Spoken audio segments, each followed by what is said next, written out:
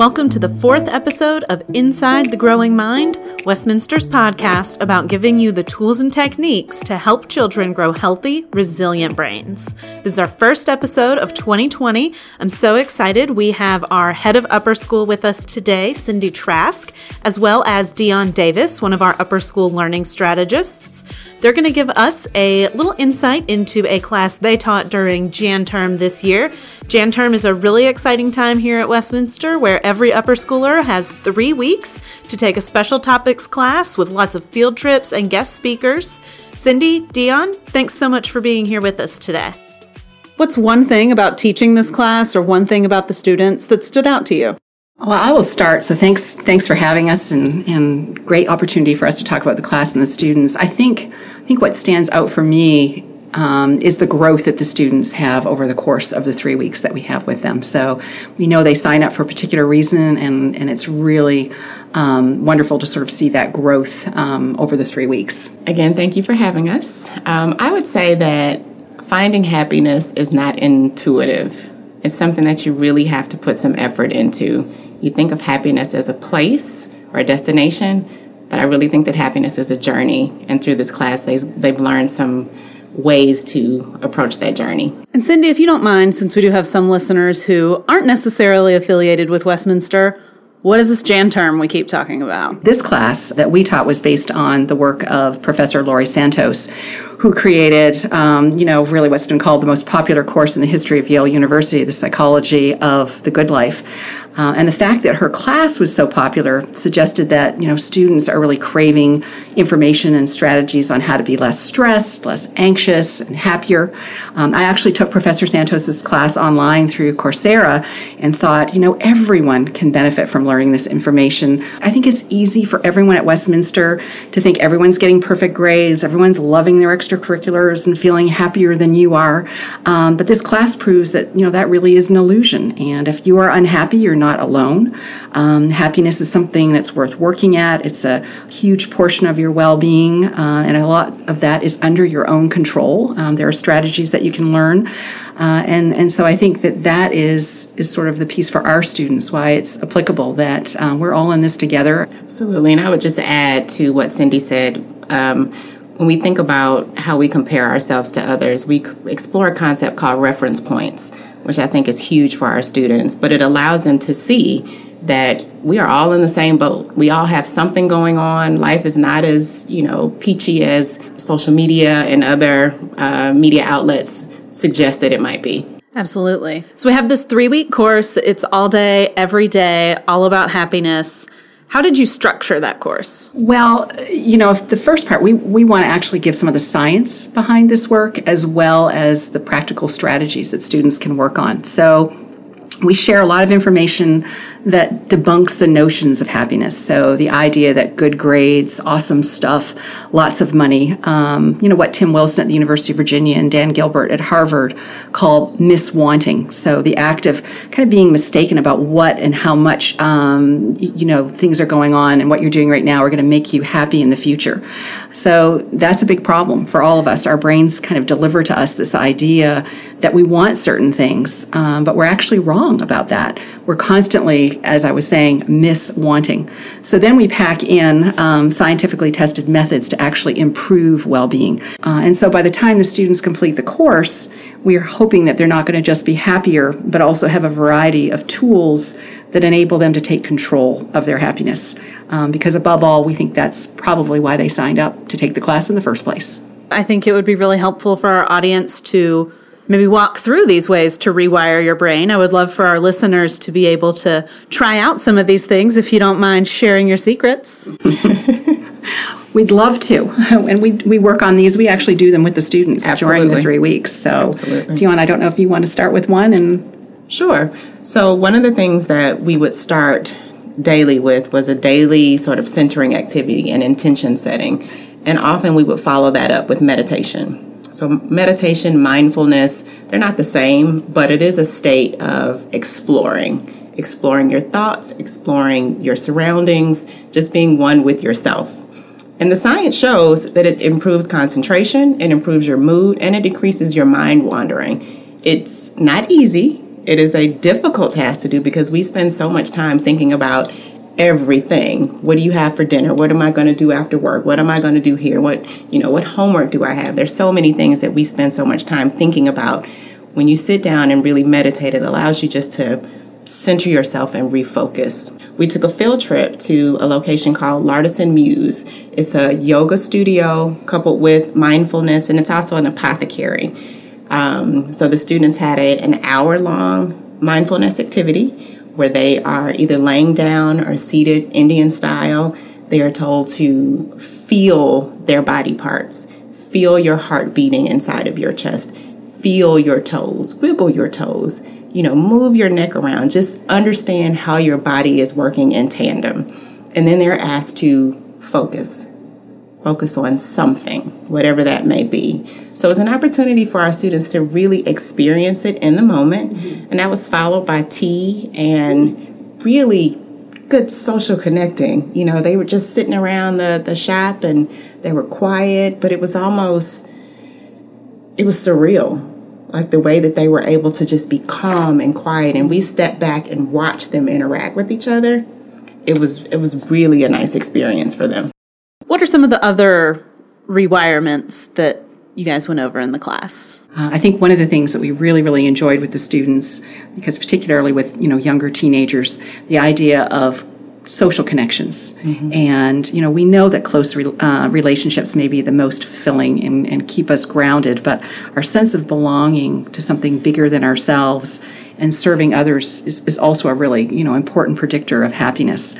So what we ask the students to do is to make one new social connection every day. So it can be a small, 5-minute conversation, sort of with somebody in the lunch line, asking a peer about his or her day, or, even chatting with, sort of the cashier at the grocery store or someone at the coffee shop, someone that they don't know. And that's a little intimidating for them at first. So they sort of look at us and go, oh gosh, but we say, no, that's part of your homework. So come back and tell us how that went. One person every single day. And then we also ask them to seek out more meaningful social connections too. So take a whole hour to connect with somebody that they care about, a friend who's far away or a family member they haven't talked to in a while. And the key is that they have to take the time needed to genuinely connect with that person. So they list the social connection that they make and how that made them feel. They talk about that with us in the class, and then they also journal. But those social connections, as we know, particularly as we age, are very, very important to our health and well-being. I also shared the work of Robert Waldinger, who's the director of the Harvard Second Generation Study, which is a really interesting longitudinal study, but has lots of metrics and data to show the implications, particularly for people as they age, how social connection is almost more important than anything else you could imagine in terms of being healthy, whether it be diet, sleep, and whatnot. So it helps them sort of think generationally as well in their family of how those social connections and keeping in contact with family members really is also about helping them stay healthy and connected to each other. Yeah, what does having even those casual conversations and connections, what can that do for an adult, for anybody, to take that time to just make a little small talk with someone? As humans, we're wired, from our evolutionary history to want to sit together and share stories and be together in social connections and have these social connections. So I think it's very important to our sense of well-being. And we certainly see that with our students. Social media, sometimes gets sort of a bad reputation, sort of separating ourselves from each other. So one of the things, asking them to give up social media also for 2 or 3 days helps them, make more of those face-to-face connections. So the two sort of work in tandem with each other. I'd love to hear more about how the kids reacted to that social media fast and how they approached that. That was, I know the day that I announced it, I knew, this was the homework that we were going to have. And so I was really sort of gauging their faces and looking around the room as I was telling them, what we were hoping and expecting them to do.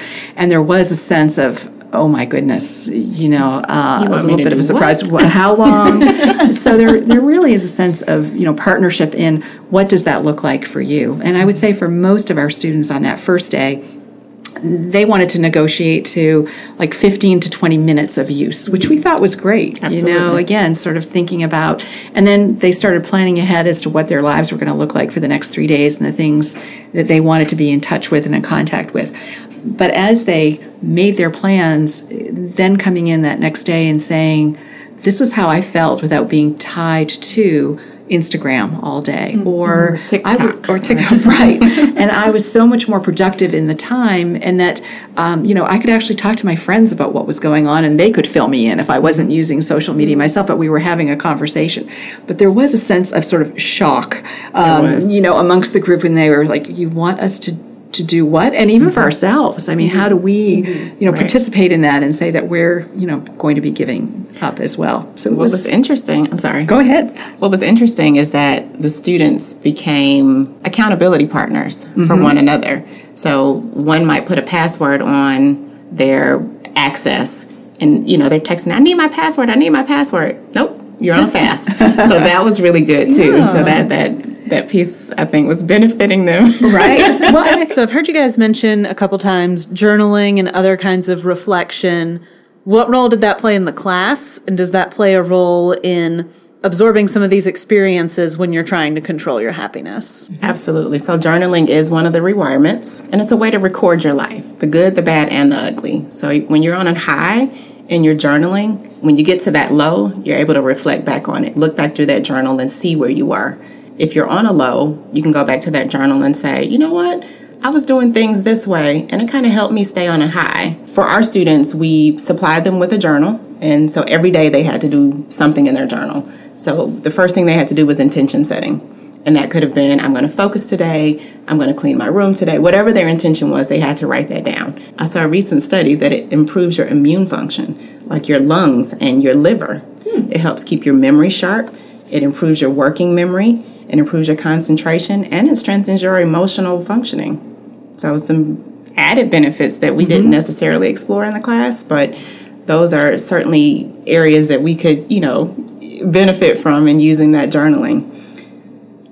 Anything else? Yeah, and I would say too, I think, really sort of the gratitude piece in terms of journaling, no matter how difficult your day has been, I think what that allows all of us to do is sort of reframe our experiences, and asking the students and ourselves every evening to write down 4 things that we were grateful for. And I know many, folks who are listening to this have probably heard, of this exercise before, but it's so powerful because you can always find 4 things that you're grateful for. And that reframes your whole experience, maybe of the day that you've had, but also the day that is to come. So the journals themselves, I think, very powerful for students to be able to pause, reflect, reframe, and reassess. We do the work, absolutely. I have purchased many journals, and they serve different purposes for me, and I can now reflect on them and see different times in my life.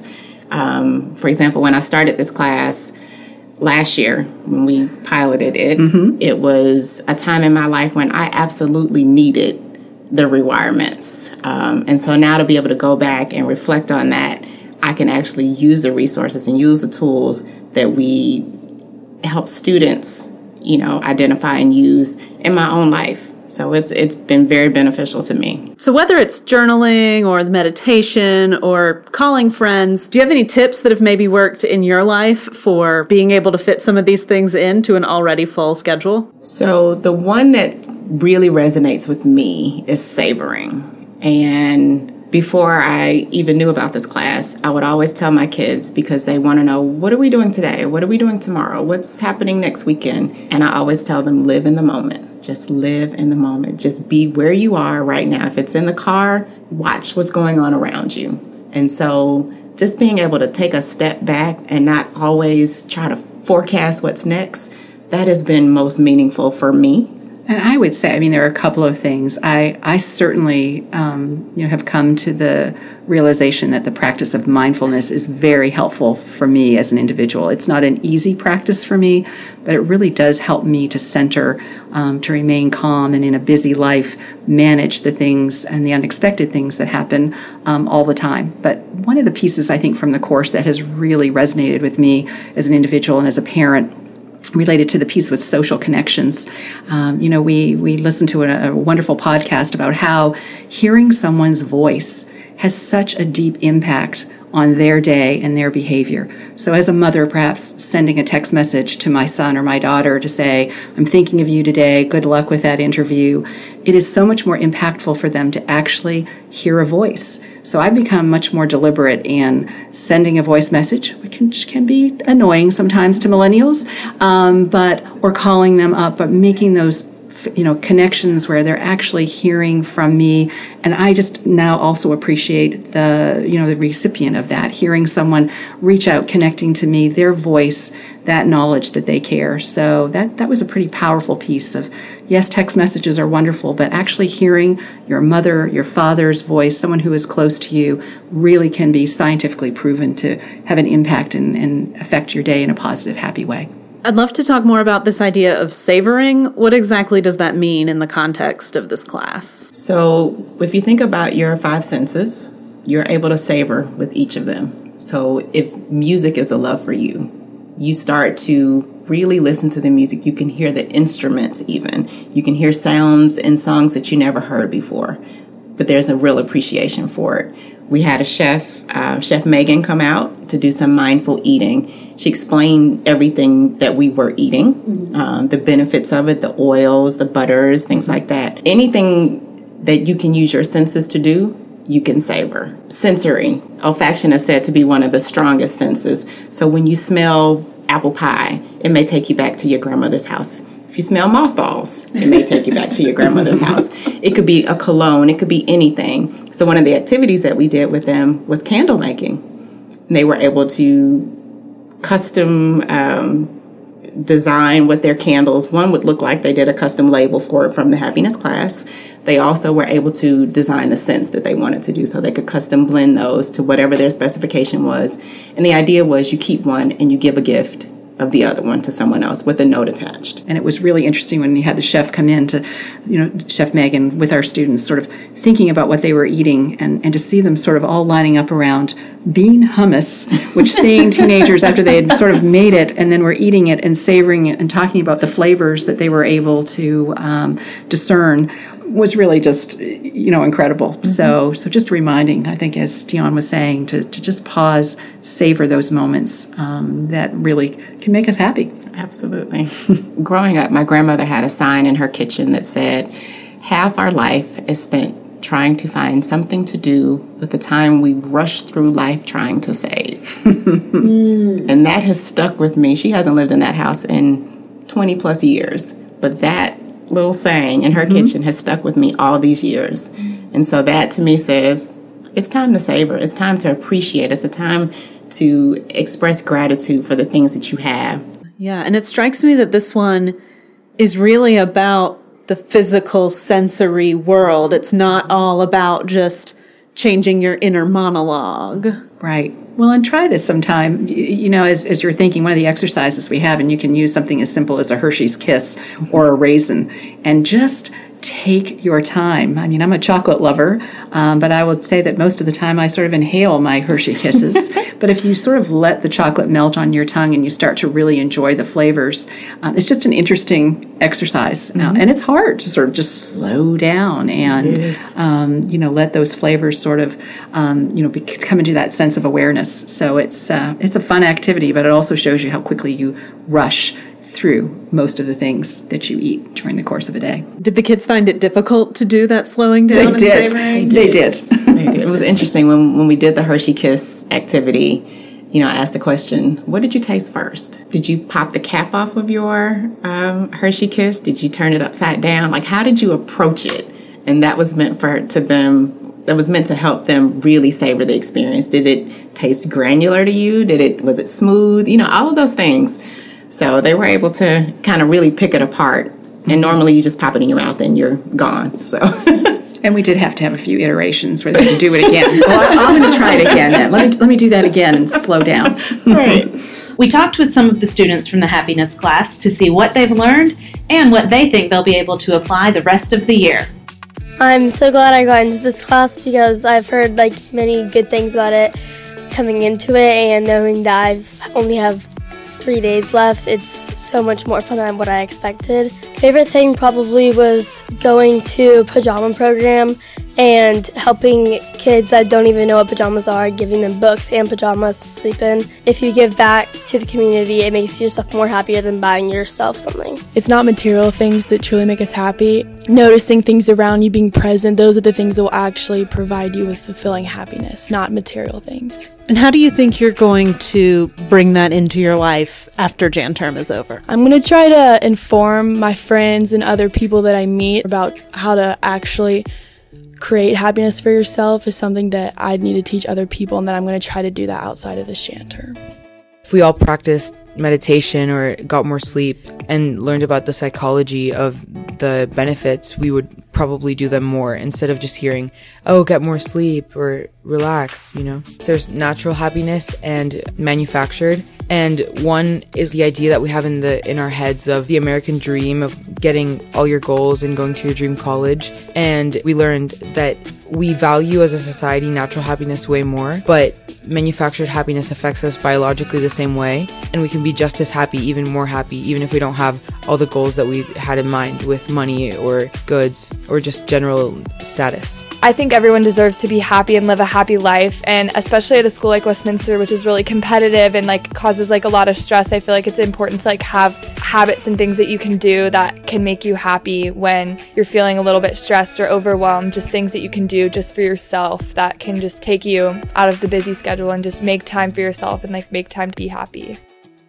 So we've talked about a lot of things we can do during our days, but I know from previous conversations with you guys that there is one more big rewirement left to talk about. What is that? Well, that would be sleep. You know, even though most of us don't get enough sleep, everyone knows that sleep is important. So if you've ever dealt with insomnia or a colicky baby, everybody knows that an exhausted person is not a happy person. So that's not really rocket science, but it is, something that we're very concerned about, not just at school, but for all of us in terms of society right now. So with the students, we really get into the science of sleep. We talk about the biology of sleep cycles, what it means to be a night owl or a morning lark, your circadian rhythm. We talk about some of the pathologies of sleep disorders. And then we talk about how being sleep deprived really elevates the risk of things like depression and higher stress levels. Dr. Anna Moore gives us and the students a really good lesson on sort of the brain itself and the parts of the brain. So we talk to them about how when you're rested, your prefrontal cortex keeps your amygdala in check. So you are in better control of your emotions and how you process your emotions. And in fact, the amygdala is actually 60% more reactive without quality sleep. So that's rather alarming as the emotional center. So we ask the students to get at least 7 hours of sleep for at least 3 to 4 nights in a row. And we also ask them to practice good sleep hygiene too. So no devices before bed, avoiding caffeine, and then, as we've said before, journal about that experience. What does it feel like to be functioning on 8 hours of sleep after 2 to 3 days? And fortunately, because JanTerm is less academically loaded, it was a perfect opportunity for them to try it. And so that was one of the things that we really wanted them to commit to. That's one thing that I heard from the students when I came in and talked to some of the students toward the end of the class, was that they were so grateful to have this opportunity to try these things out when they weren't having as much homework and some other aspects of school life were slowed down a little bit. Did you try to pass along any strategies for keeping these things up as the year went on? All and any of them. So whatever you found, their final project was to use one of the rewirements to really focus in on one of their signature strengths. We had them do a survey to identify what that strength was and use the rewirement to improve that strength. So, for example, if it was spirituality, you may choose savoring as your rewirement. That's just one example. But we really want them to be able to use any one of the rewirements, if not more than one, to be able to access that happiness. I think we, again, in the course, the idea was, and it was kind of interesting, I think, for the students to think, my homework is to get 7 hours of sleep, savor, and make a social connection. And so I think making that part of the course allowed them to understand you are trying to develop new habits. And as a human being, it's difficult to always do the right thing. I mean, think of it, getting enough exercise and having a proper diet. As adults, we struggle with that. So the idea is that we've presented them with these opportunities. They've had 3 weeks to practice. They will have lapses. There will be times when they feel overwhelmed and stressed, but we tell them, go back to your practice. And that is our hope. And we tell them, again, as the adults, we have lapses, but we know the strategies now. We can go back to those strategies and use the ones that really work for us. And, that's our hope. And that the more students, we've had 40 plus students now who have gone through the class, that they are spreading the word, throughout the community, and that they are also reaping the benefits individually. Why does this course matter to the students who took it? And why does it matter for our school? For our community, again, we are a high achieving school, and there is a level of anxiety and stress that we see at Westminster, as well as other schools across the country, and certainly at colleges like Yale. And so I think it's important for us as a community to sort of acknowledge that that is part of the work that we do with wellness and student support, that every child should have the opportunity to do this work. It's as important as, and I will say this as a science teacher, understanding the periodic table. It's as important as learning to do calculus. So this is incredibly important work, I think, for the community, the school, and students. One of the things that students talked about in their final projects was the need for a place for them to do meditation or mindfulness or centering. So last week when we started the first semester, I was sitting in the testing center or the learning commons, and I said, we're not doing anything with the testing center during the second block of the day.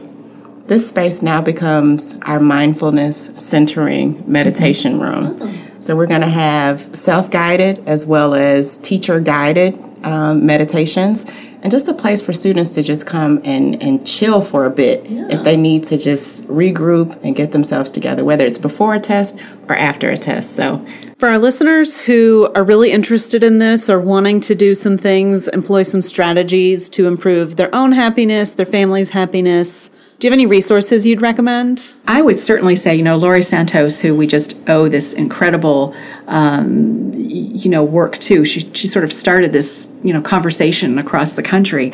She has an incredible podcast called The Happiness Lab. So I would strongly suggest that if you're interested, a lot of what we've talked about today, each episode that she has in that podcast would allow you to dig a little bit deeper.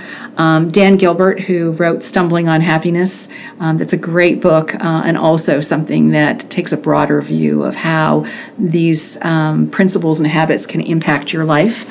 And then Sonia Lubomirowski, who wrote The How of Happiness. I think those, we rely heavily on her work in the class itself, but all very readable. There's some great TED Talks. Robert Waldinger, who did the Harvard second generation study, he's got a great TED Talk that you would probably, I would think, if you're interested in this topic, enjoy listening to. So those are some that I, had on my list, and there are lots, I think, of others. So one of the ones that I would recommend would be happify.com. You get a daily dose of what makes you happy or how to access your happy. Okay. And then the other thing would be checking out the UPenn site, where you can go and find out what your signature strengths are. There are 24 strengths that give you your top 4 and your bottom 4 and everything in between. And you can kind of figure out how to make those better, how to strengthen those. It's great, too, because I think the UPenn site also has a quiz, a survey that you can take that sort of gives you an idea of how happy you are in this moment. And our students did the survey, and then 3 weeks later they did it again. So you can kind of quantify a little bit if whether or not you're changing your habits and it's impacting how you're actually feeling every day. Those are great. We will link to those in our show notes at westminster.net/podcast. Cindy, Dione, thank you so much for being here today. Absolutely. Thanks for having us. It was great. Listeners, go and eat a snack slowly, savor it, maybe go call your parents. Thanks so much for listening to this episode. And again, if you want to find us online, we're at westminster.net/podcast. Or you can listen and subscribe in iTunes, Stitcher, or SoundCloud.